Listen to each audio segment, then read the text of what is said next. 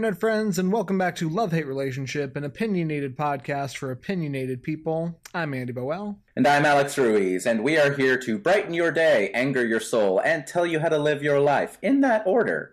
And Andy, it's for those of you out there, I believe you're going to be hearing this in March. So to give all of you some context for our mental space right now, it's late January. Our government is shut down. It's cold as balls outside, and what else? What are other touchstones? I just got done watching a video of Senator Michael Bennet just ripping Ted Cruz apart on C-SPAN, which is just, I feel like whatever the context of your situation, that's just an evergreen joy. Just to see someone rip into Ted Cruz, like, it's just delightful, and his beard looks stupid. Yeah, you know. So. Roger Stone was arrested yesterday, and that was enjoyable, even if the bastard got out on bail almost instantly. To highlight how cold it is, it's cold in Orlando. And if it's cold in Orlando, that means it's near frozen hellscape everywhere else. I will say, on a happy note, that we are 3 episodes into the new season of Brooklyn Nine-Nine, and that is just delightful. There you go. So I will take my joys where I can get them, Andrew. I hear you, man. We are almost done with the assassination of Gianni Versace on Netflix. Oh. And how is that? I've heard good things. It's amazing. Like, American Crime Story is top notch. It's a phenomenal television series. I think it's better than American Horror Story because it doesn't fall into the same story tropes every season. Mm-hmm. Darren Criss plays a phenomenal psychopath. Like, his portrayal of Andrew Cunanan is terrifying in a good way. I very highly recommend. Okay. I've been giving Ryan Murphy shit for years. I assume he's attached to this, right? Yeah. Like American Crimes. Okay, yeah. Because I know I haven't seen any of American Horror Story, honestly, because after Glee, I was so burned out on his style, I guess. Sure. And which is funny, because Glee is the least Ryan Murphy of all the Ryan Murphy shows. But I remember watching Nip Tuck until I got bored of it. I remember watching Glee until I got bored of it. And I'm just like, I don't want to watch Ryan Murphy try and do horror. That just sounds sucky. But I don't know. I've heard good things about the assassination of Donatella Versace. So I'm Donatella Versace. That's wrong. Whatever. No, I've heard good things. I just It's very good. Maybe at some point. I very much enjoyed The People vs. OJ. I thought that was a great season of television, and the assassination of Gianni Versace is a great follow-up. So, yeah, I've been enjoying that with Mo. Okay. We have started watching Sex Education, which is a British Netflix show starring Asa Butterfield and Gillian Anderson. Huh. And it is, if you like Big Mouth, you will love Sex Education. Oh. I am convinced. Like, because it's live action. It's a little more straightforward, but it's also like a high school sex farce that understands actual, like, mental health and sexual dynamics. Like, the whole premise is Gillian Anderson's a sex therapist, and Asa Butterfield is her son, who's got his own repressed issues going on, and through a roundabout way, he kind of becomes his school's sex therapist for all the little high school children with their sex problems. No. And it's kind of delightful. Like, and it's charming. It's weird because, like, Asa Butterfield, and I'm sitting here going like, oh, you were in Hugo, and I know nothing else you've ever done. And now you're 16, and I'm watching you pretend to masturbate. Like, it's... I'm not selling it well, but it's really good. Like, we're a couple of episodes in. You had me at Big Mouth and Gillian Anderson, so... Oh, let's go. I'm coming. Not yet. That's why we gotta get to the bathroom, sweetheart. That's fair. I mean, we couldn't tell it was Gillian Anderson at first, because she's kind of got this weird... Her hair is completely different. She's playing the character super different from any other character I've ever seen of hers. Okay. Yeah, it's charming. It's really charming. All right. Well, there are your Netflix recommendations for the week. There are your Netflix recommendations for shit that has, at the time of your listening to this, stuff that has been on Netflix for like 3-4 months at this point. 7 weeks ish. I think that's how far back we are. But yeah. It's fine. It's fine. No, nobody comes to us for timely takes. True. You ready to get started? Yeah, speaking of untimely takes, I would like to talk about my favorite 18-year-old rock band today. Okay. You have my attention. Yeah. So I like how you've read the title has just become sort of like a bit line for us. At least I see it as one, but you've read the title. You know I'm talking about Coheed and Cambria. And if you are someone who is unaware of what Coheed and Cambria even is, and you're expecting me to talk about some weird, like, folk duo, allow me to enlighten your perceptions. Coheed and Cambria is a prog metal, is what I would describe them as.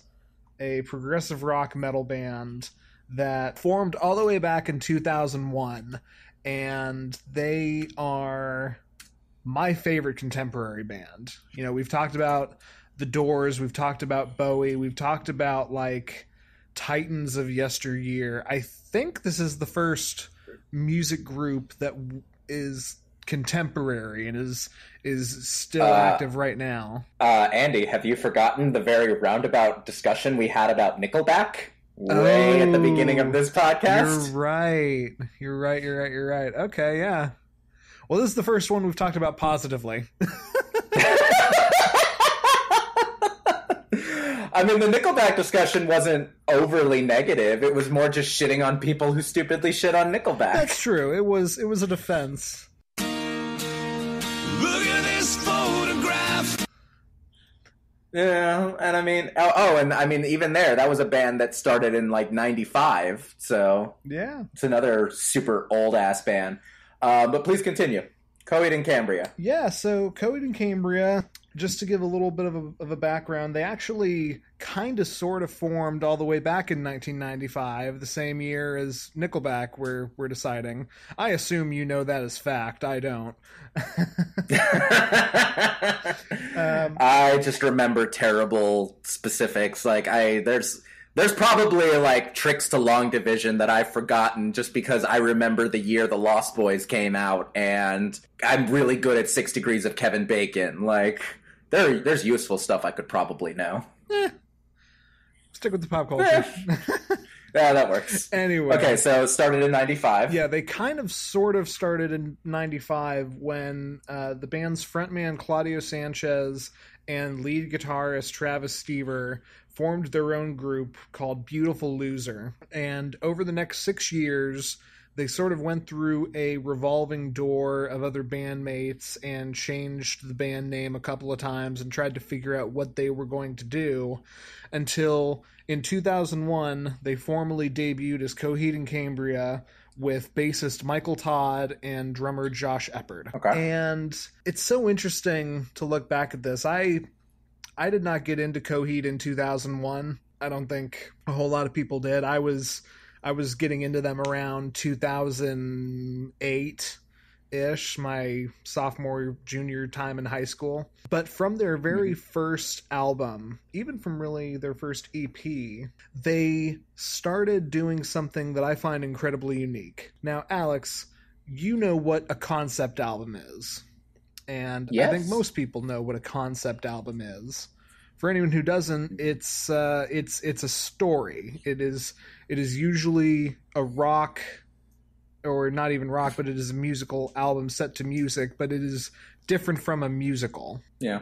I feel like I should mention here, a concept album doesn't necessarily need to be narrative. Generally speaking, it's just where the album, it might tell a story, it might be several different songs on a particular theme, but it's grouped together so that the album functions as a cohesive unit.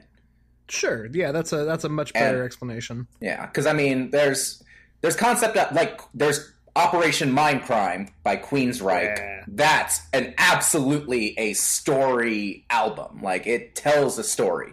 But then there's also an album like Damn by Kendrick Lamar. Really, all of Kendrick Lamar's albums after Section 80 are concept albums. They're all geared around a theme. Good Kid, Mad City is about, trying to maintain a sense of sanity and morality inside a place and environment that doesn't allow you to. To Pimp a Butterfly is, about trying to touch back on previous influences and honor them in a way that is both progressive and moves everything forward, but also holds that intact. And Damn is variations on mental health, and each song is labeled as such.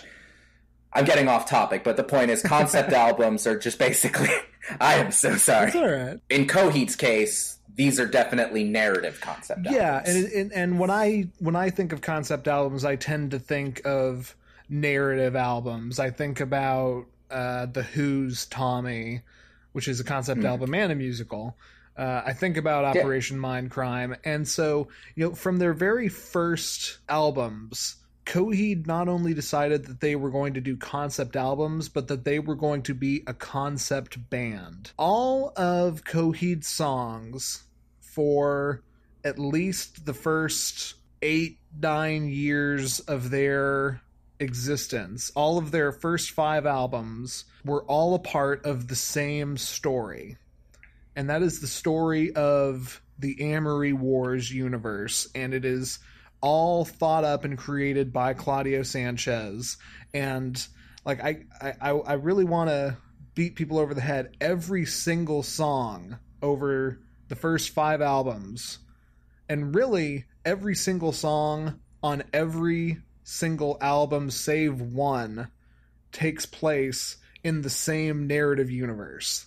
And I love that. I don't know what it is about concept albums. I think I enjoy the narrative through lines and references to plot events within other songs, in later songs. There's just, maybe it's the musical theater guy in me, and I like my rock, or I keep saying rock, but I like my my music to be a little bit more musical. I don't know.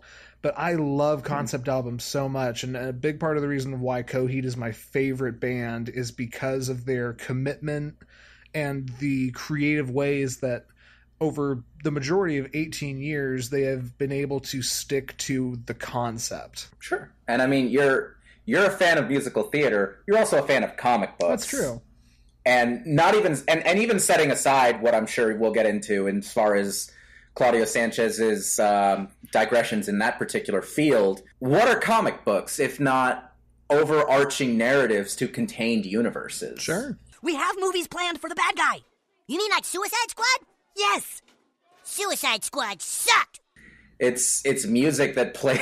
I'm sorry. This is music that feels very tailor-made, particularly to you, also to me, in a lot of ways. So I get it. I get why you're so invested and such a fan. For anyone who is new to this band and is hearing about them for the first time, the reason Alex says that is not only, it would be one thing if all of Coheed's music was based around a single story and it was like a regular universe, or like some sort of something that takes place on Earth, some contemporary story. No, the Amory Wars takes place in its own sci-fi Star Wars adventure universe that is completely separate from our own, and has the given random sci-fi tropes of, yes, everyone's human, but they're not human, don't worry about it.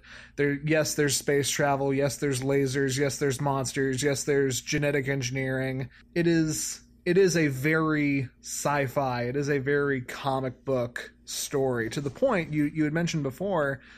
This story has branched out from more than just music, to the point where there is an entire comic series called The Amory Wars, and it's based off of them. I'm looking at the first 2 volumes on my bookshelf right now. Claudio has written a book about what is the 5th studio album, but technically the first part of the story, Year of the Black Rainbow, that has been written into a book with the help of Peter David, who is a very famous comic book writer. This story has branched out and expanded, and just kind of shot out of Claudio Sanchez's head like his insane curly mane of hair that he is infamous for.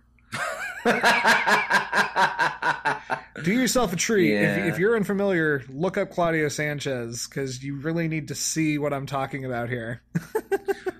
Can I just say, my favorite photos of Claudio Sanchez are... This randomly happens in, like, interviews or, like, moments in a concert where he will tie his hair back and he will put on very thick-rimmed glasses. And it's fucking charming as hell because it's still like it still looks like he's got a chinchilla in a noose on the back of his head, but he's got these like little like I'm Q in the new James Bond movies glasses, and he's playing an acoustic guitar, and it's just like, oh, everything wants to be released here and it won't be. It's still there waiting. It got to the point, he is so famous for his hair. Like, he cut it once in, I want to say 2011. And beyond that, he's just known for the giant mane of hair. Like 2-3 months ago, he posted a couple pictures on Instagram where his hair was carefully, like, shaped, and he picked the right angle so that it looked like he had just taken all of his hair off, and people were ready to riot. It was a big deal. That's how famous he is for his hair. Yeah, I mean, do you remember when Metallica cut their hair off? Yeah, that was a day. Yeah. Actually, that was right around the time that Coheed debuted. Yeah. So yeah.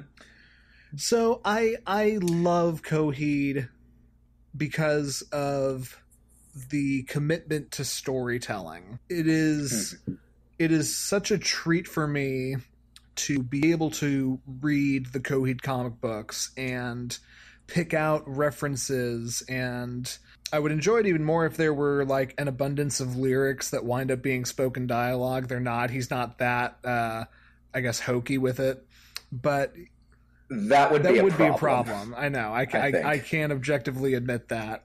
But it's a treat to be able to pick together these references and just continue to flesh out the story. I love the story. I love the storytelling of it all. But that's not the only reason Coheed is great. Coheed has a nearly 20-year-long career at this point, and it is very well deserved because they are musically brilliant and they can shred your face off. Here's the part that I wanted to get into. Yeah, totally.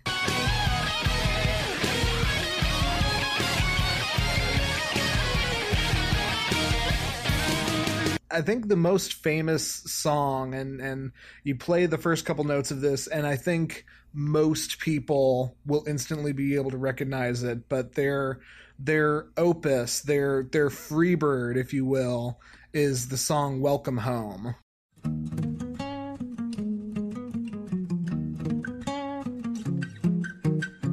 Which is off their third studio album. It's Good Apollo, I'm Burning Star 4. That's right. Which might be my favorite of their albums. It's mine. It's my favorite of the first 5 at least. Okay.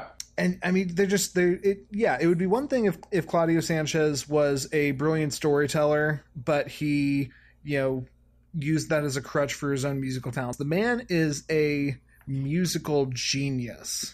The man is brilliant with a guitar, can play most of the instruments in his band, and is committed to this fast-paced prog sound. And it's just so fun. And he's not even the best guitarist in Coheed, because Travis Stever is the lead guitarist. For as famous as Claudio is for walking out there with double neck Fender, like, he's not even the best guitarist in his own band. Coheed. I will just say, like, you ever played a double neck guitar? I've not.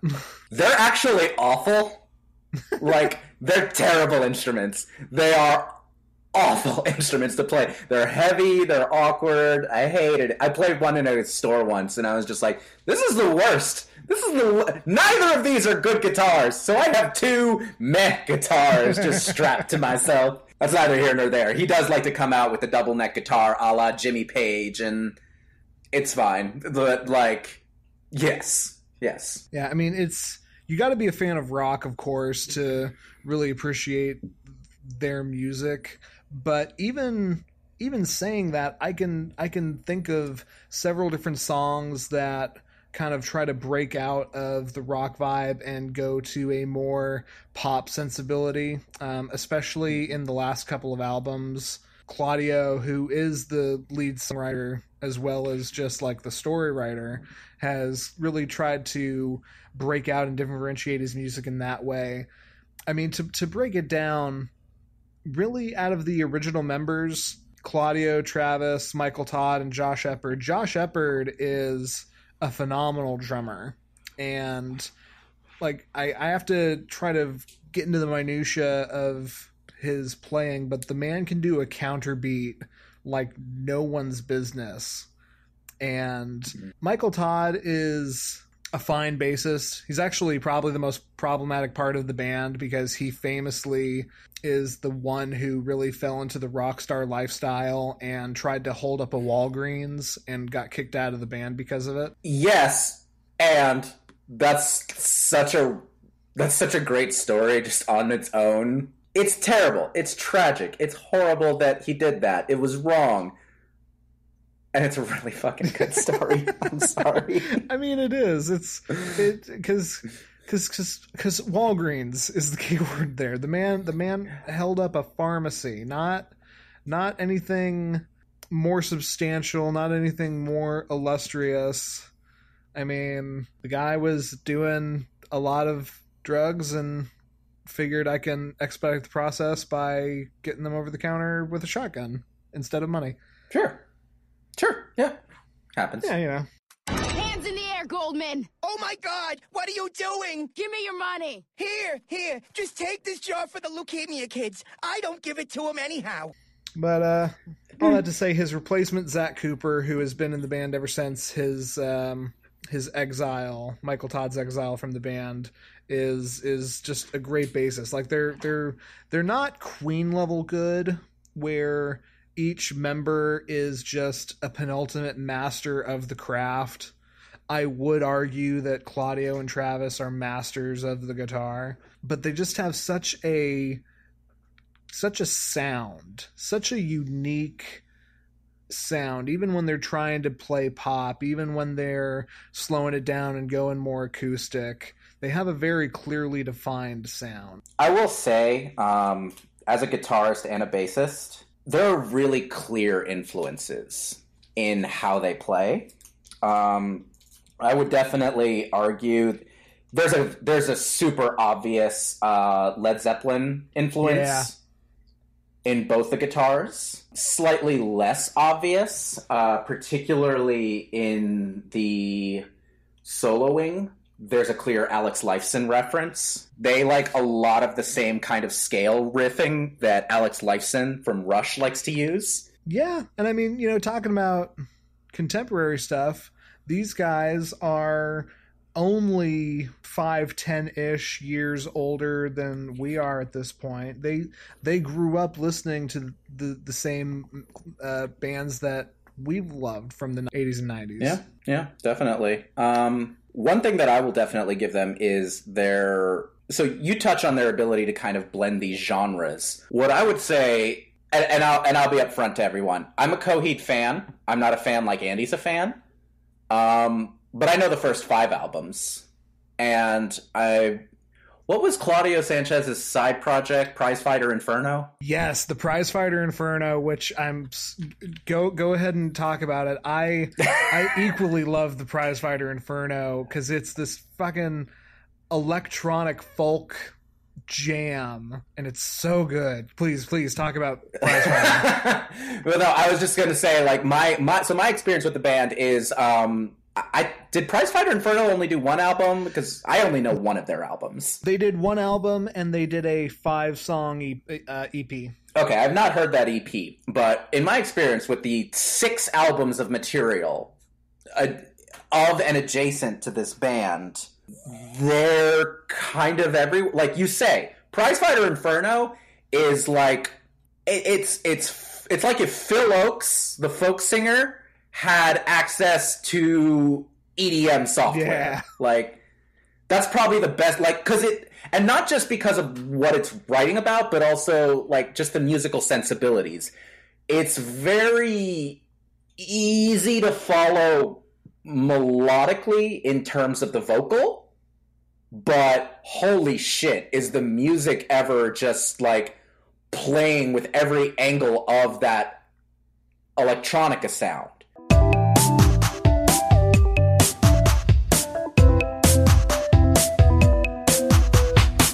And I don't think it would work in Coheed. I like that it's a different project. I think that makes it, that allows it to function kind of devoid of the, I don't want to use this word, but it's the best word I have, the limitations of rock and metal instrumentation.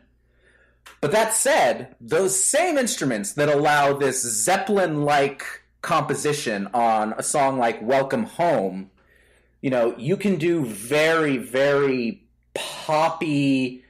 The first song that comes to my mind is a juxtaposition, and I always love comparing these two as, like, you can tell these are the same band, but also, holy shit, nothing here is quite the same. I like comparing a song like Welcome Home with Blood Red Summer. Sure. Which is a totally, like, if you listen to Blood Red Summer and you didn't automatically know it was Coheed and Cambria, like, that could slide in nicely as, like, oh, this is a band that's opening for Weezer next week. Like, in the sword formatter when the words blame you, in a blood red summer I'll give you. The thing is, as soon as you hear that it's Coheed and Cambria, if you go in knowing it's Coheed and Cambria, you're like, oh, okay, I recognize that vocal, I recognize the way that bass is interplaying with the guitar there, the drums. I think you're smart to key in on the drums being a really characteristic part of that Coheed sound, because there was a period of time where, actually on the recommendation of the other Coheed superfan in my life, which is our friend Chris, I listened to a shit ton of Coheed and Avenged Sevenfold. One, like for a punctuated period of time, I listened to nothing but those two bands with real intention on listening to the drums. Because Chris is a drummer. Sure. And he loves both of these bands, and he would talk up the drumming in these bands. So I was like, okay, let me give this a listen. And you're right. It's not just technical ability. Yes, both drummers in both of those bands are technically incredible, but they have a really, really distinct style unto themselves. And I can't name many drummers who are like that, especially nowadays. Right. Like, I don't want to be all like, music sucks right now, whatever. But, like, I could tell Roger Taylor's drumming because I'd listened to a shit ton of Queen. Like, I could tell John Bonham's drumming from Led Zeppelin. And I can tell I can't name the drummer in Coheed and Cambria. I know you said it. I know the old drummer from Avenged Sevenfold was called The Rev, because that's just a funny name, but it's not even the weirdest name in that band. That would go to Sinister Gates. But it's a distinct style, and it's hard for me to point at what exactly is so distinct about it, but I know it when I hear it. You know, and I think that's the best thing you can ask for in any musician, but especially in a drummer, just because drums can sound so generic a lot of the time. Yeah, I mean, especially in the modern era. Like, I'm trying to think, like, yeah, you've got Josh Shepard from Coheed, you've got the Rev from Avenged Sevenfold, I can't remember his real name, and you've got Andy from Fall Out Boy, and he's like the only other modern era drummer I can think of who has like a distinction to his play style. Yeah, and that's no, I forgot his last name, Andy something. But Hurley, even the maybe? dude, Hurley, maybe, I don't know, something like that. But even him, like, I listen to his drumming, and I'm like, okay, I love your drumming. Your drumming is fantastic. And I can also tell that you listen to a shit ton of the Sex Pistols and Quincy Jones albums. Like, I know your influences, dude. Like, it's obvious. You're a huge Michael Jackson fan. You're a huge British punk fan. and you kind of blended these things together, and also you probably listened to a lot of Rick Allen from Def Leppard. Like, I don't know. His style is less distinct to me, but I don't think I've ever listened to Fall Out Boy specifically for the distinction of the drum patterns. Sure. Whereas I could sit down with a Coheed album and just throw my headphones on and just go, all right, I'm going to put all my attention into the drums on this. And I will have a sensory experience with it. Right. Yeah, so, I want to start wrapping up and just kind of rapid fire a bunch of points. At one point, you were talking about the juxtaposition between two different sounds. And if there's anybody who's, been really into what we're talking about but is not familiar with Coheed, I want you to go to their second album, In Keeping Secrets of Silent Earth 3, and listen to the song Al the Killer, and it's immediately followed by A Favor House Atlantic. Listen to those two songs back to back, and you will clearly understand what we're trying to talk about with how these guys can change different styles. Because Al the Killer is this brutal, crunchy screamer, death jam, and Favor House Atlantic is pure pop. I love Prizefighter Inferno. Funny enough, the one full album of Prizefighter Inferno also has ties to the rest of the main storyline. I just can't get over how Claudio tied almost every piece of music he ever wrote narratively into the same narrative pool. Not their latest album, but the one before that, The Color Before the Sun. That is the one Coheed album that is not a concept album, and they kind of did it just to be like, hey, just so you know, we can do this. We are capable of not doing a concept album. Okay? You happy with that? Okay, we're diving back into the space opera. Yeah, I mean...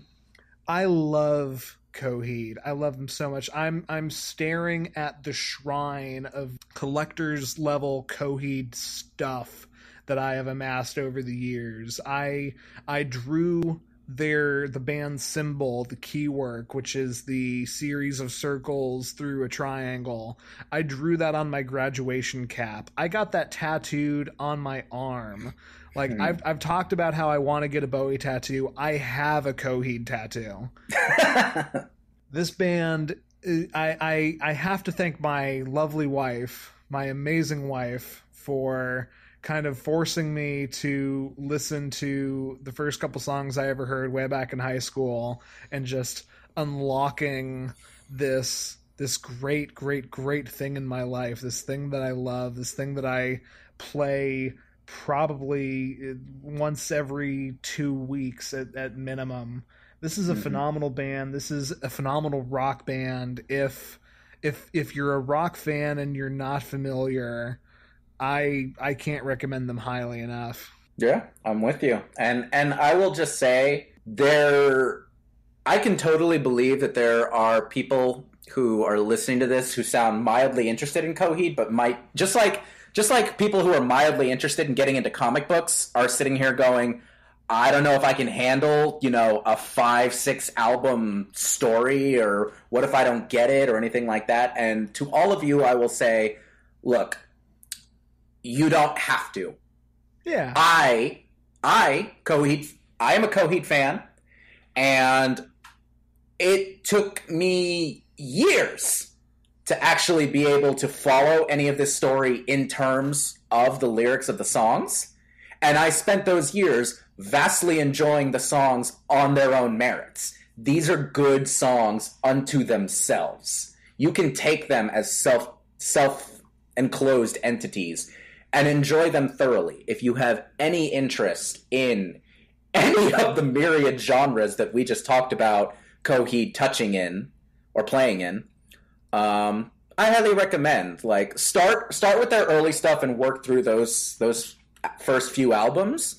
I do think it's a solid experience, and don't stress if you don't get this giant overarching narrative or big story.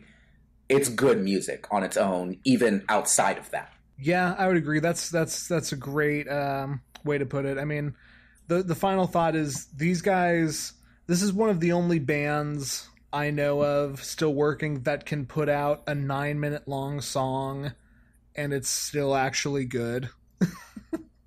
So, Yeah, give it a taste. Check out the classic stuff, and if you are trepidatious about the whole concept album thing, check out their album The Color Before the Sun, which is their non-concept album, and that'll give you kind of an idea of the sound if you want a more contemporary version without trying to deal with sci-fi space pirates and stuff.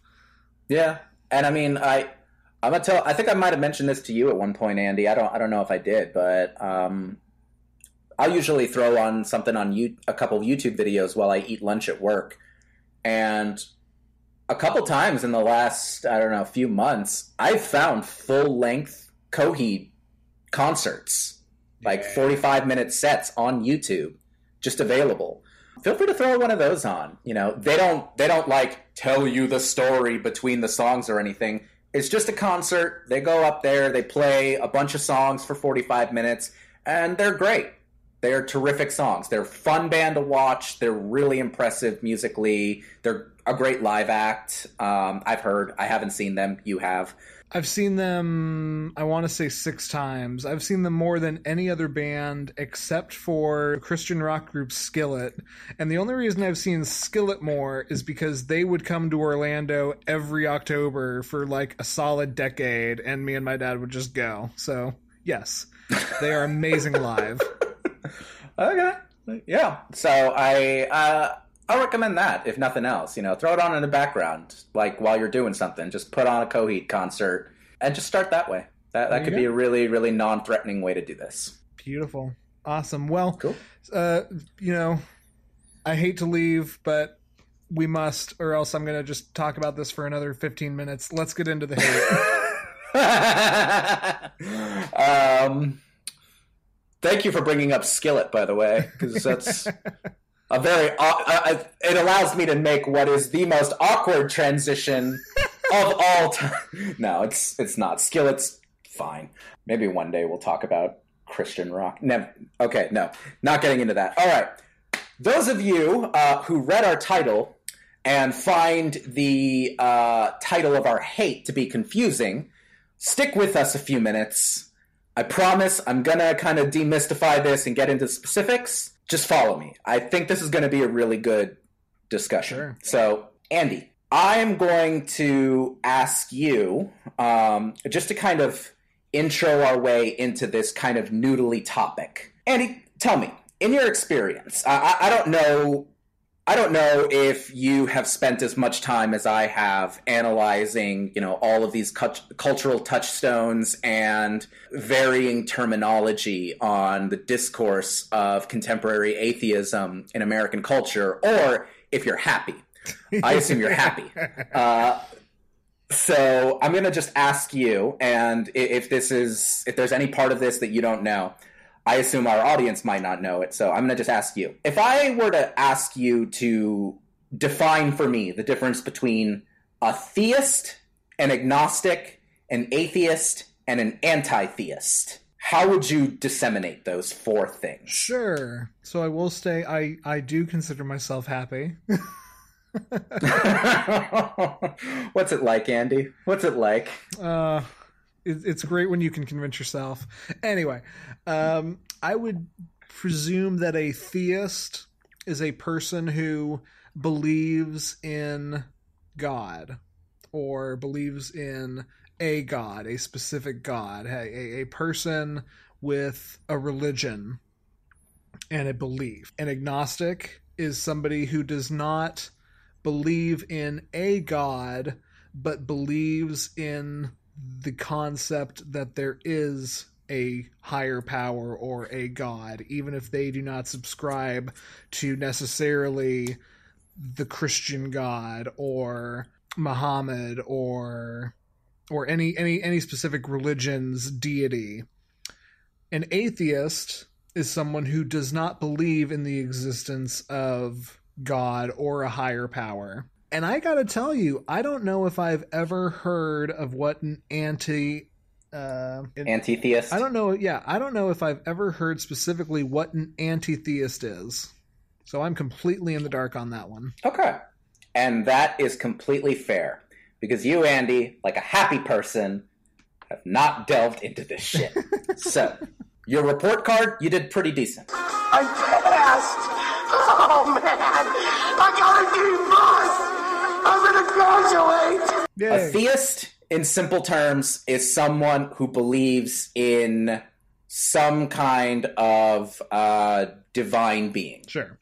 Or beings. You can be a monotheist, you can be a polytheist, but theist. An agnostic is someone who does not actively believe in divine beings, but subscribes to the idea that we can't know, it's impossible to know, so is basically open to it, but, doesn't actively believe in it. An atheist is someone who actively does not believe in any divine beings. Sure. Has a lack of belief. And an anti-theist is someone who is actively against the notion of belief in divine beings, not just personally, but globally. Okay, that makes sense from how the word is constructed. That makes sense. From the concept of Latin roots, I bring you the term anti-theist.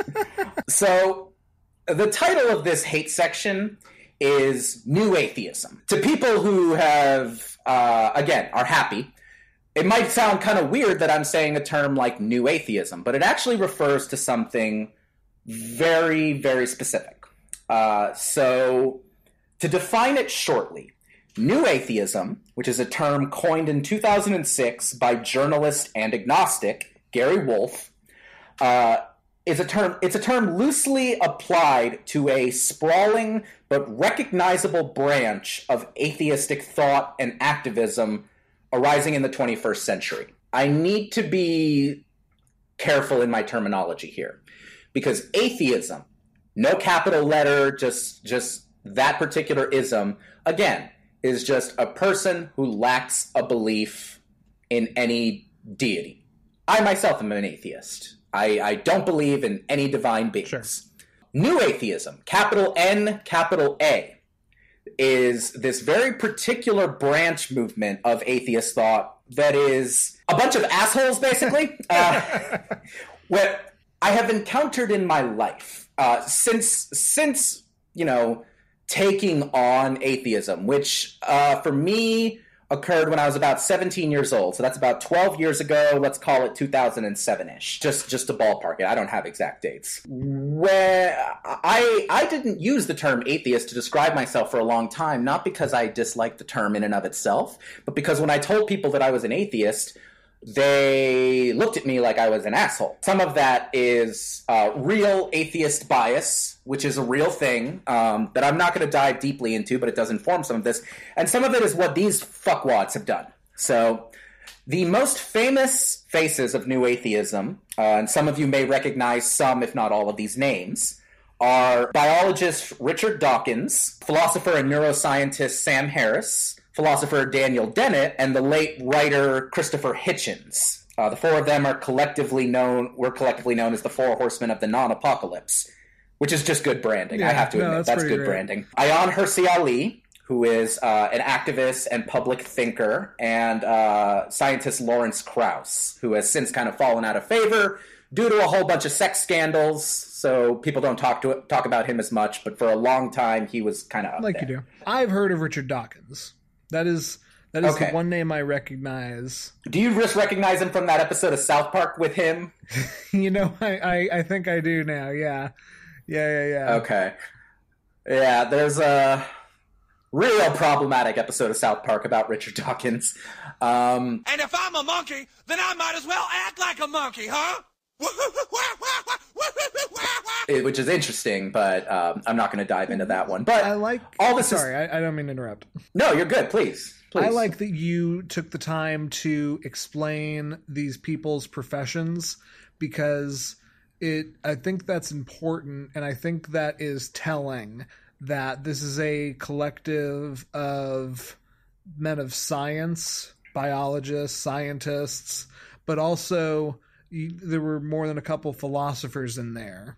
And I feel like people who lean towards philosophy, and especially the ones that make a name for themselves as pushing these new ideas of thought, as well as men of science, not blanket statement, but I think you know what I mean, tend to lean away from Christian faith, but faith as a whole as well. Yeah, that's absolutely true. There's, if you're looking specifically at people who have scientist in one form or another in their job description, in their career title, whether, they're a biologist, an ichthyologist, a geologist, an astrophysicist, which is what I believe Lawrence Krauss was, very few of them subscribe to any religious belief, and particularly to Christianity. Right.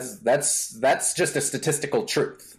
I think the last time I read the number was something like 97 or 98% of scientists consider themselves non-theistic, which might mean they're atheists, might mean they're agnostics, might mean they're anti-theists, but the point is they are not theists. Sure. So, yeah, I do think that's important to notate there, because in some spots there, philosophy was definitely a realm where atheistic thought could exist in a way that it didn't in general society, So does this theory of evolution necessarily mean that there is no God? No, of course not. It just says that God is an impotent nothing from nowhere with less power than the Undersecretary of Agriculture. Bertrand Russell was writing about atheism, in the late 19th, early 20th century. He was a philosopher, Nietzsche, Nietzsche was not, I don't think Nietzsche was an atheist. I think Nietzsche was probably more of an agnostic. A lot of people talk about Nietzsche saying, quote, God is dead, which is a very stupid misquotation, because he did not say that in terms of, like, there is no God. He said that in terms of we are becoming a more and more a-religious society. He said that in context of, we're not doing religion as much anymore. Religion is less and less important to society functioning.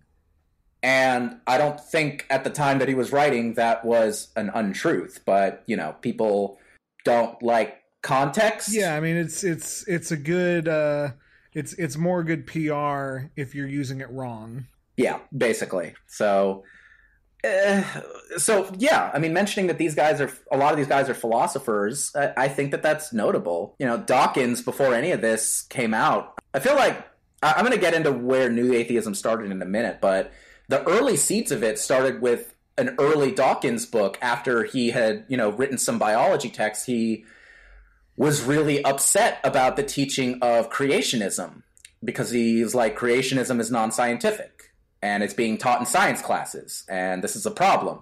So he wrote a book called The Blind Watchmaker, which was not an argument against religion. I've read The Blind Watchmaker.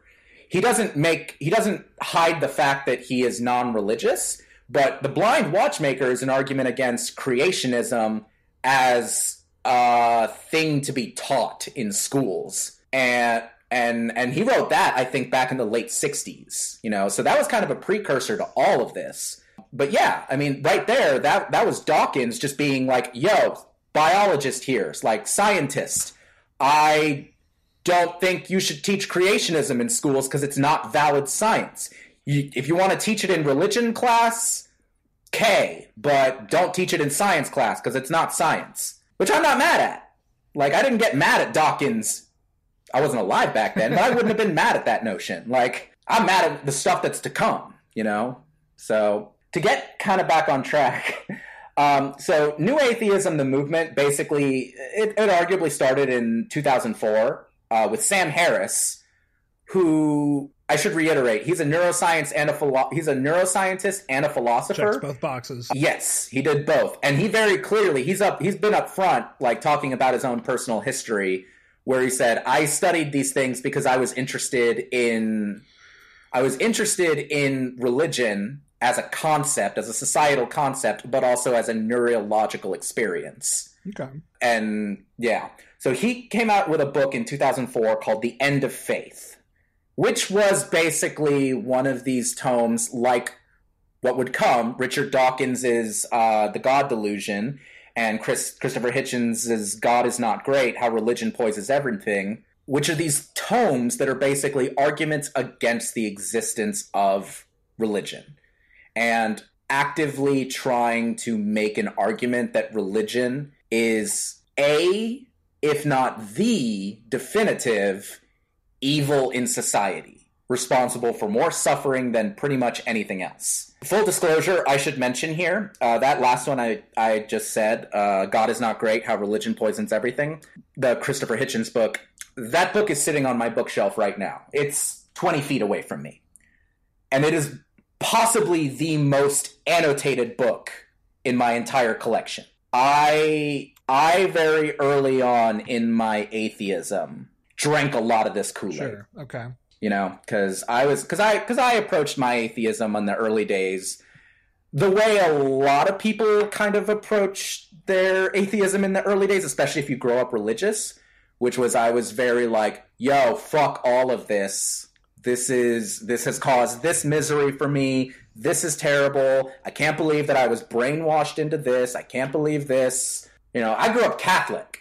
A lot of what pushed me over the edge in terms of my irreligiosity, apart from the fact that I just didn't philosophically agree with this stuff, was learning about the history of Catholicism, which is a dark and stormy tome, I will tell you. But yeah, like, I still have this book. This book is sitting on my bookshelf right now. One of the I felt very self-conscious at one point because my in-laws were visiting, and I saw my father-in-law, who is an elder at his Presbyterian church, looking at just casually looking through our books, just like, oh, okay. And like, I got novels and other nonfiction up there and cookbooks and all manner of stuff. And I'm fairly certain I saw him glance at that book and then walk away. It's not prominently displayed or anything. It's just there. But I never asked him because I don't want to have that conversation, I don't think. But I felt very self-conscious about that because I'm like, that was 18-year-old Alex, but hey. But it's still there, and I haven't gotten rid of it. And I'll be honest, there are things there in that text that I learned a lot from and informed me greatly. And there's a lot of things that are problematic as fuck. Sure. So, even as a theist, even as a person of faith, specifically Christianity, I can understand that blanket statement at face value. And the idea of, take away the Crusades, and, if there's no religion, take away the Holocaust, which, side note, I don't actually think is true, but I can understand why there would be a viewpoint behind that and why that viewpoint would be comforting and in ways attractive to people, and this notion that removing religion would remove many of the most awful atrocities in the world. I was working on a flat tax proposal and I accidentally proved there's no God. Yeah. I mean, you're right. I get the sentiment. I had the sentiment for a really long time. It's really just the biggest problem with the new atheists is the number of really bad faith arguments that they make, and this, honestly, for lack of a better term, evangelical approach they have to criticizing religion and promoting anti-theism. You know, I would argue that in the post 9/11 world, and a lot of this did come up kind of as a response to 9/11, I'd argue in the post 9/11 world, Christians are not the most anti-Muslim group, despite what, a lot of Fox News people will tell you. Sure. Don't get me wrong. There is a deeply problematic anti-Muslim bias in a lot of contemporary Christian rhetoric. But the new atheists are the ones who call Islam a death cult. They're the ones who, make statements about really problematic blanket statements about Islam, where they basically treat the worst examples of Islamic fundamentalism as just inherent to the religion. You know, I mentioned Ayaan Hirsi Ali. Ayaan Hirsi Ali, one of the new atheists, is possibly the one I have the least beef with. Now, Ayaan Hirsi Ali, her background was, I believe she was born in, I want to say Somalia. Don't quote me on that. But she suffered from female genital mutilation at a young age for religious reasons, and escaped an arranged marriage to go to Scandinavia, where she became a prominent women's rights activist and critic of Islam. And she began, I forget the name of the artist she was working with a filmmaker on a documentary that, and the individual who she was working with, her partner on this documentary, was murdered by radicals, by Islamic radicals. And they threatened her, and they threatened her life, and she went into hiding. I'm like, okay, Ayaan Hirsi Ali, I get why you're upset. I do. And I'm not going to sit here and try and pretend like I have any right to make any deep commentary on her experience. But the fact of the matter is, I as an atheist don't want to be represented by these assholes. I talk to Muslims who don't want to be represented by that wing of the religion. And the idea of this kind of blanketing rhetoric, this is the kind of thing that results in mosques getting vandalized, in hate crimes, in ordinary fucking people who just want to practice the religion that they either subscribe to or were raised in, or both. Same as you, same as my father-in-law, who, may or may not have seen that book on my bookshelf. This kind of rhetoric is what causes a lot of that problem. I would argue that this particular wing of atheism is even more anti-Muslim than the worst segments of contemporary evangelical Christianity with its anti-Muslim bias. Yeah, it's nobody wants to be associated with the most extreme members of their thing. And I wouldn't even call it religion, because we're talking about the anti-theists as almost the extremist wing of atheism. Nobody wants to be associated with the bad ones. And that's why I call into question if it's even a question of religion being the problem, as much as just this unconscious human capacity to get caught up in this extremism for whatever it is. I can completely understand your displeasure here and your hate here and not wanting to be lumped in with these guys, because no one is sitting here saying, actually, it was a bunch of anti-theists who did that. No, people are saying they're atheists. And look, it's hard being an atheist in this country. It is. We have, I haven't gone through the numbers on the most recently elected Congress as of the last midterms, but I know that prior to that, there were no atheists in Congress. Prior to that, there was one. And prior to that, there were two, but one of them was Barney Frank, who only admitted to his atheism after being out of office. And to wit, Barney Frank came out as gay in, I believe, the 70s. It was easier for Barney Frank to come out as gay in the 70s and be a senator than it was for him to come out as an atheist. Yeah. That's a real problem. That is a real distinct problem. The new atheists touch on a lot of real issues that are important to, I hate using the term atheist community, but to atheist activism. Like, they do touch on things that are important to me, you know? I'm anti-circumcision. I'm anti-arranged marriage. I am highly critical of abuses by priests and ministers. I have a problem with prosperity gospels. I would actively stand on if I had a kid and I found out they were teaching creationism in a school, holy shit, that PTA would burn to the ground with how much misery I would cause them. Because I find that shit unacceptable. We do have an emergency plan in case of a prolonged strike right here. Let's see. Replace teachers with super intelligent cyborgs.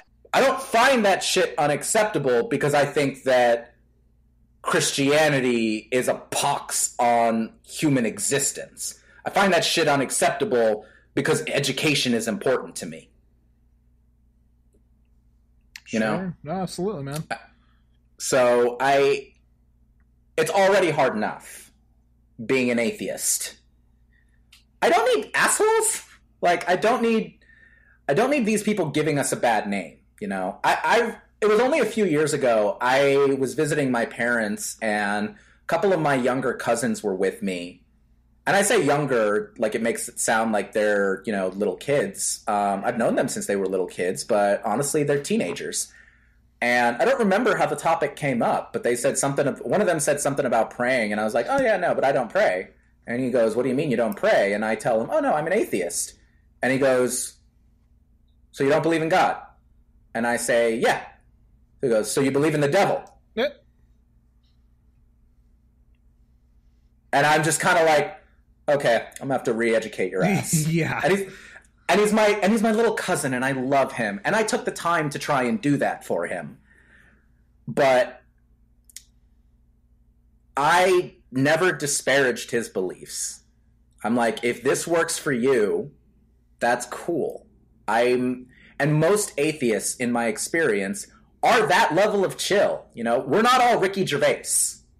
Most of us are just kind of like, okay, that's fine. You do you, I'm gonna do me. And the entire New Atheist movement, which I feel kind of peaked not that long ago, like in the post period, like post 2008, 2009 or so, I feel like there's been an active movement from the rest of atheism to kind of supersede this. Yeah. There's a dude named Chris Stedman who wrote a book called Faithiest, which is his memoir, basically, of growing up kind of quasi-religious, becoming an evangelical, losing his religion, becoming a new atheist, and then chilling out. Interesting. Yeah. And, like, this whole, like, up and down situation there, and he and I think he's the humanist chaplain at Harvard or Yale right now, one of those places. And he's a writer and he's an activist, and he basically is like, I do interfaith activism. Like, I go into organizations that are coalitions between Jews and Christians and Muslims and Buddhists and people of the Hindu faith and Baha'i and what have you. And I represent the non-theistic wing of that, and I'm committed to the activism that all of these groups are doing. Because they're interfaith organizations. They're doing things for, like, community building and homeless assistance and medical help and sexual education and all these wonderful, important things. That, and it's funny, because if I did believe in some kind of, you know, divine narrative of my life, or at least if I thought my life was a movie, I think it'd be pretty interesting the fact that my mother had my atheism confirmed to her because she found a copy of Chris Stedman's book on my desk, saw the title, and asked me, "Are you an atheist?" And that was the moment that I came out to my mother as an atheist. It was not with the Chris Hitchens book, or the Dawkins book, or the Harris book, or the Ali book, or the Dennett book, or the P.Z. Myers book, or any of these books by other way more problematic atheists who represented a very angry, dark period of my life. I had all those books. I didn't actively hide them, but I didn't exactly leave them out. Yeah. You know, I was a little more careful because I wasn't out to my mother. I used to say, my mother will go to her grave never knowing that I've lost my faith. I used to say that because I was like, it would break her heart. My mother finds Chris Stedman's book, a book that, to me, kind of represents a culmination of my evolution as a human being who no longer is angry at religion, but instead tries to be open-hearted. And that's how she finds out. And I'm pretty sure she cried after, but we're cool now. Sure. You know, I talked to my mom yesterday. I gave her the updates on the government shutdown stuff. By the way, everyone out there, my life might be affected by this government shutdown situation. Details to come. But, you know, I talked to her about it and she said, okay. I know you don't believe in it, but I just want you to know I'm praying for you. When I was reading these guys, I never believed my mother would say those words to me. Mm-hmm. Now, hey, she told me yesterday. She says it on a regular basis. When we're in situations where she and her sisters start praying, which occasionally happens when they're all around each other, you know, she looks over at me and is like, are you okay? Like, I never expected any of that stuff.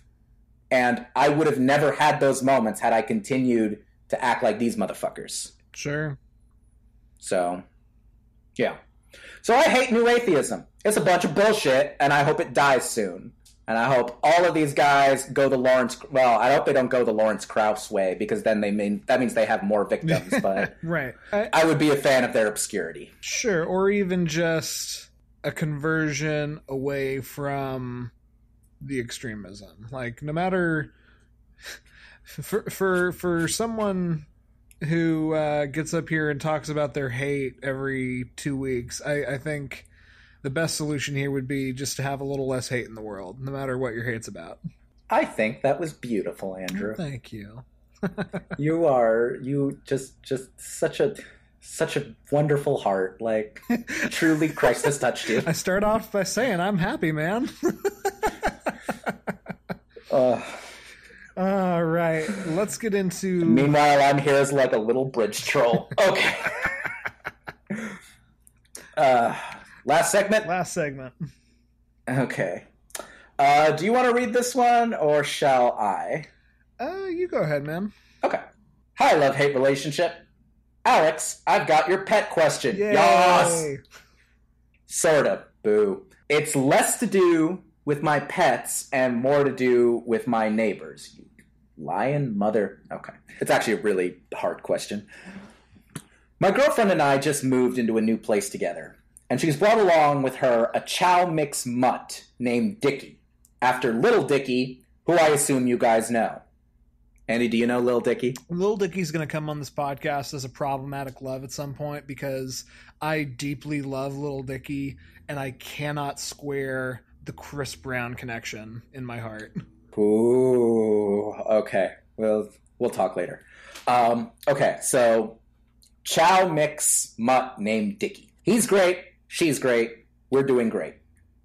The problem is that Dickie is really reactive, especially at night, and our neighbors have a brand new baby. So we've been in here a couple of weeks now, and an awful pattern has emerged.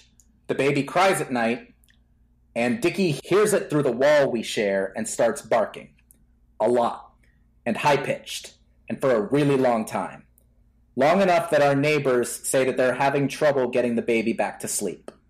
My girlfriend says he should be fine once he adjusts to the new place, but I'm not sure how long that can take. Our neighbors haven't threatened to complain to the main office or anything yet, but have asked us a few times to try and get Dickie's barking under control. I'm trying to make my girlfriend happy, and her dog, who I do legitimately like a lot, but also help out these poor new parents and neighbors. So I guess that's like 5 relationships if you count the baby. Do you guys have any advice? This person did not leave us a name, Andy. Yeah, and so first of all, I was going to say, you've been clamoring for a pet-related question for a while. Did you have any pet-related name convention off the top of your head, or do we even do we want to go the other way and go the 5 relationship route? Oh, 5-way really? Oh dear. I don't know. Like, if I was gonna immediately jump on like, what's a pet related something or other? Like, I immediately jumped to the series of, you know, the 90s where they just put animals and shit randomly. So, you know, your Homeward Bounds, your Air Buds, your Beethovens. Beethoven? You want to do Beethoven? We could do Beethoven. Beethoven. All right, Beethoven. Let's see.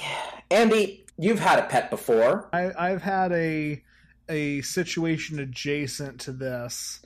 You've had a barky dog before, too. I have had a barky dog before. It's tough, and the easiest thing off the bat would be to just not make it your problem, but you've decided it is, and so we'll try to help you go along the more difficult road here. It's very kind of you to be considerate of your new neighbors. You're not going to get the dog to stop barking, at least not for a couple weeks, if then. I mean, I've grown up with pets all my life. I've had dogs all my life, and especially you run the risk of there becoming a Pavlovian reaction here. I got to the point with my last dog, Smokey, no matter when my alarm went off, if it was at 7:30, if it was at 6:30, if it was at 4:30 in the morning because I had an extremely early call time,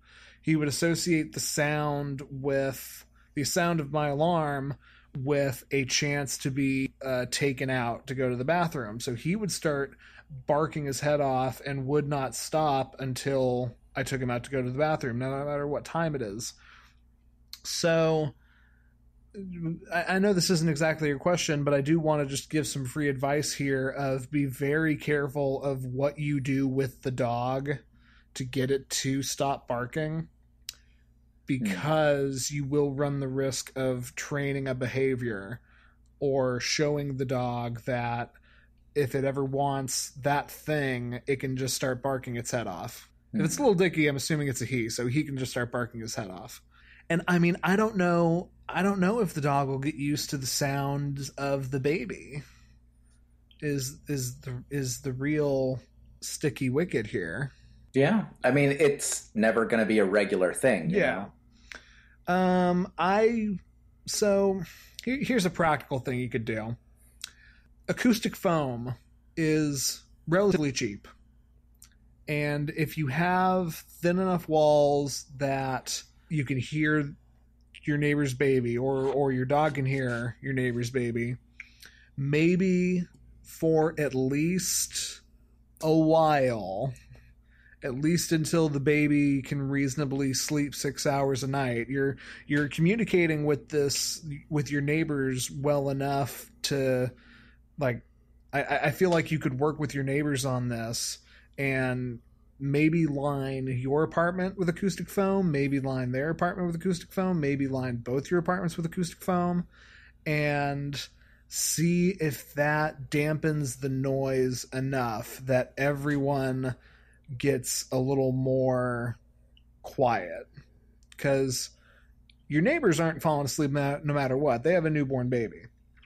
But if it's possible to make it so your dog cannot hear the baby, that ends the sort of cyclical problem you wind up with, where the dog is up because of the baby and now the baby is up because of the dog. Okay. Acoustic foam. I would laugh my ass off if the dog and or baby started chewing on the acoustic foam. Yeah, maybe keep it out of baby and or dog reach, but yeah. Okay. Now, Beethoven, I will be upfront. Oh, I'm sorry. Were you done, Andy? Okay, I'm a terrible interrupter. Very rude. Beethoven, I'll be upfront with you.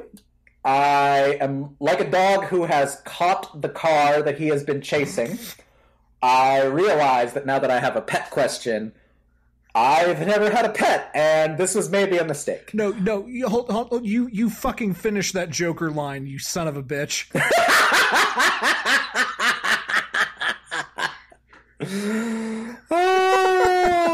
Wouldn't know what to do if I caught it. There we go. Now I can finish.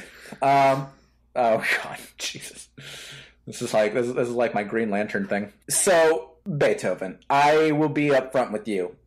I shared your question with a former pet owner from my life, who, funny enough, said a thing or two that contradicted something that you said at the beginning of your answer, okay. Andy, which was that, and I promise I'm quoting here, but apparently you can in fact teach an old dog new tricks. Like, it is possible. I like that you mentioned being careful not to reinforce the wrong behaviors here and to be very cautious in how you reinforce, because from what I understand, it is possible to train a dog to be quiet during certain hours. And if you can positively reinforce that action, how escapes me? I was kind of just told a good trainer can show you how to do this, but apparently it is conceivably possible. I don't know how well trained Lil Dicky is. Your girlfriend seems to be pretty confident. Like you say here that she says he'll be fine once he adjusts to the new place. But then you state that you're not sure how long that can take. Definitely talk to her about that. Because, if the dog takes a week or two to readjust, or you say that it's been a couple of weeks already, but if the dog takes, 6 months to adjust, it's very good-hearted of you to worry about this for the kids, because the kid and your neighbors, because the fact of the matter is, it's fucking miserable with a newborn trying to get them to sleep consistently. Like, that, so much so, that's one of the questions. See, I have way more experience with newborns than I do with dogs. One of the first questions people ask, after they see new parents and a baby after a few months, they say, are they sleeping through the night? At what point do they sleep through the night? There are parents who brag about their kids being able to sleep through the night very young. Like, that is a thing. But, that really can't happen if Lil Dicky is waking the baby up. I will say in practical terms, you mentioned that the only interaction you've had with your new neighbors has been this whole doing it up with, where they ask you if you can control the dog. I like the idea of talking to the neighbors and seeing if there's something that can be done. For instance, if the baby's nursery shares a wall with you guys, is it possible to possibly move where you have Lil Dicky, assuming that Lil Dicky doesn't sleep in the bed with you and the bed is on sharing a wall with the nursery? Like, could you move where Lil Dicky sleeps and they can possibly move where the baby sleeps to opposite ends of the apartment? Is that something you could possibly coordinate? Can you find other ways to kind of just help out with this situation? Can you try and reassure them that, the dog will calm down? I don't know. I feel like your acoustic foam solution is interesting as just a physical action to take. But I think first and foremost, the dog is going to be easier to train than the baby. That's just a fact. Especially if the baby is getting woken up by the dog. It's easier to train the dog to not react to the baby. Exposure therapy might be interesting. Get the dog in the room, whether it's with that baby or with other babies, and try and expose Lil Dicky to the sound of a baby crying and reassure him, no, that's not a sound you need to bark at. That's not something that needs to freak you out. That's not something to be afraid of. Andy, are Chow Mix's little dogs? I'd say medium size, small to medium. Okay. Because I'm trying to figure out if this is just a yappy reactive dog or if it's like a trained guard dog. And I don't fucking know enough about dogs to comment. You met my dog. A Chow Mix is about the size that Smokey was. Okay. So, all right. Smokey barked like a motherfucker. He very much did. Constantly. Smokey barked so much that now sometimes if I encounter a dog who just barks desperately with no logic, in my head I hear your voice going, Smokey! Which is how you would call out to Smokey. Like, I recall this. Smokey, and Smokey lived his entire life barking like that, as far as I know. Yeah. So I assume that if your girlfriend's confident that he will calm down, he will calm down. He will probably calm down sooner than the baby will. But definitely get together with your... If you can, if you're comfortable with it, if your neighbors are receptive, try and reconnoiter with your neighbors and see if you can find a solution. Because the neighbors haven't said, get rid of your dog. If they did, we would be having another conversation. We'd be like, okay, these are newborn parents. We understand you're stressed. Fuck you. We're not getting rid of the dog. It's a different conversation. They're not saying that. So I'm assuming they might be more receptive than not to going, okay, hey, let's brainstorm some solutions. Let's move sleeping spaces. Let's put down acoustic foam. Let's noise dampen. I don't know. Like, I don't know. Could you put Lil Dicky in like a different room with like a noise machine of some kind? And could that possibly help drown this out or make things a little easier? Could they possibly have some kind of like noise machine that drowns out some of the barking? These are practical things you can do. And working with your neighbors, it also sounds like you're kind of nervous about them complaining. So if you've got an open stream of communication with them, they'll be less likely to complain because they know you're trying. You know, you're making an effort. It's commendable you're making an effort. Andy's right. You could just go, not my problem. This isn't my dog. I like my girlfriend, and I like that we're living together, and the dog is fine most of the time, but this isn't my issue. This isn't my beef. You could say that. You're being a good person, Beethoven, and you're not doing that. Yeah, teamwork. But if you're going to own this, work with them.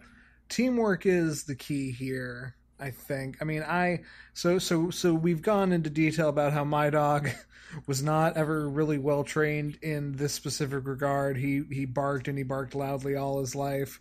But I believe, and don't quote me, do your own research on this, but I believe the key to training a dog to not bark at something is to straight up ignore them, and you yourself not act like anything is wrong, and you do that enough, and the dog eventually kind of gets it. So that the conversion, or not conversion, Jesus, the what's the word you use? The introduction therapy. Conversion therapy? Okay, my bad. I don't know. I don't think you did. I don't know. That anyway. That's a problematic phrase. Yeah, exactly. Anyway, maybe you can work with them. Exposure therapy? That's what. Yeah. Exposure therapy. Thank you. Maybe you can use exposure therapy. Maybe you can team up with the other couple. They do seem receptive to working together. I mean, this is an interesting way to develop a friendship, but there you go. I think if everyone can agree that everyone's goal is to get sleep, people will be very willing to work together to make that happen. So yeah, I think work with the other people. I think moving where Dickie is, and also maybe where the baby is, get them as far away from each other as possible. I like that idea a lot. And yeah, I mean, if you just need something practical to do, acoustic foam isn't that expensive, and it would be well worth the investment for the next, 2-ish years of your guys' lives and your neighbors' lives. So I hope little Dickie behaves himself. Yeah.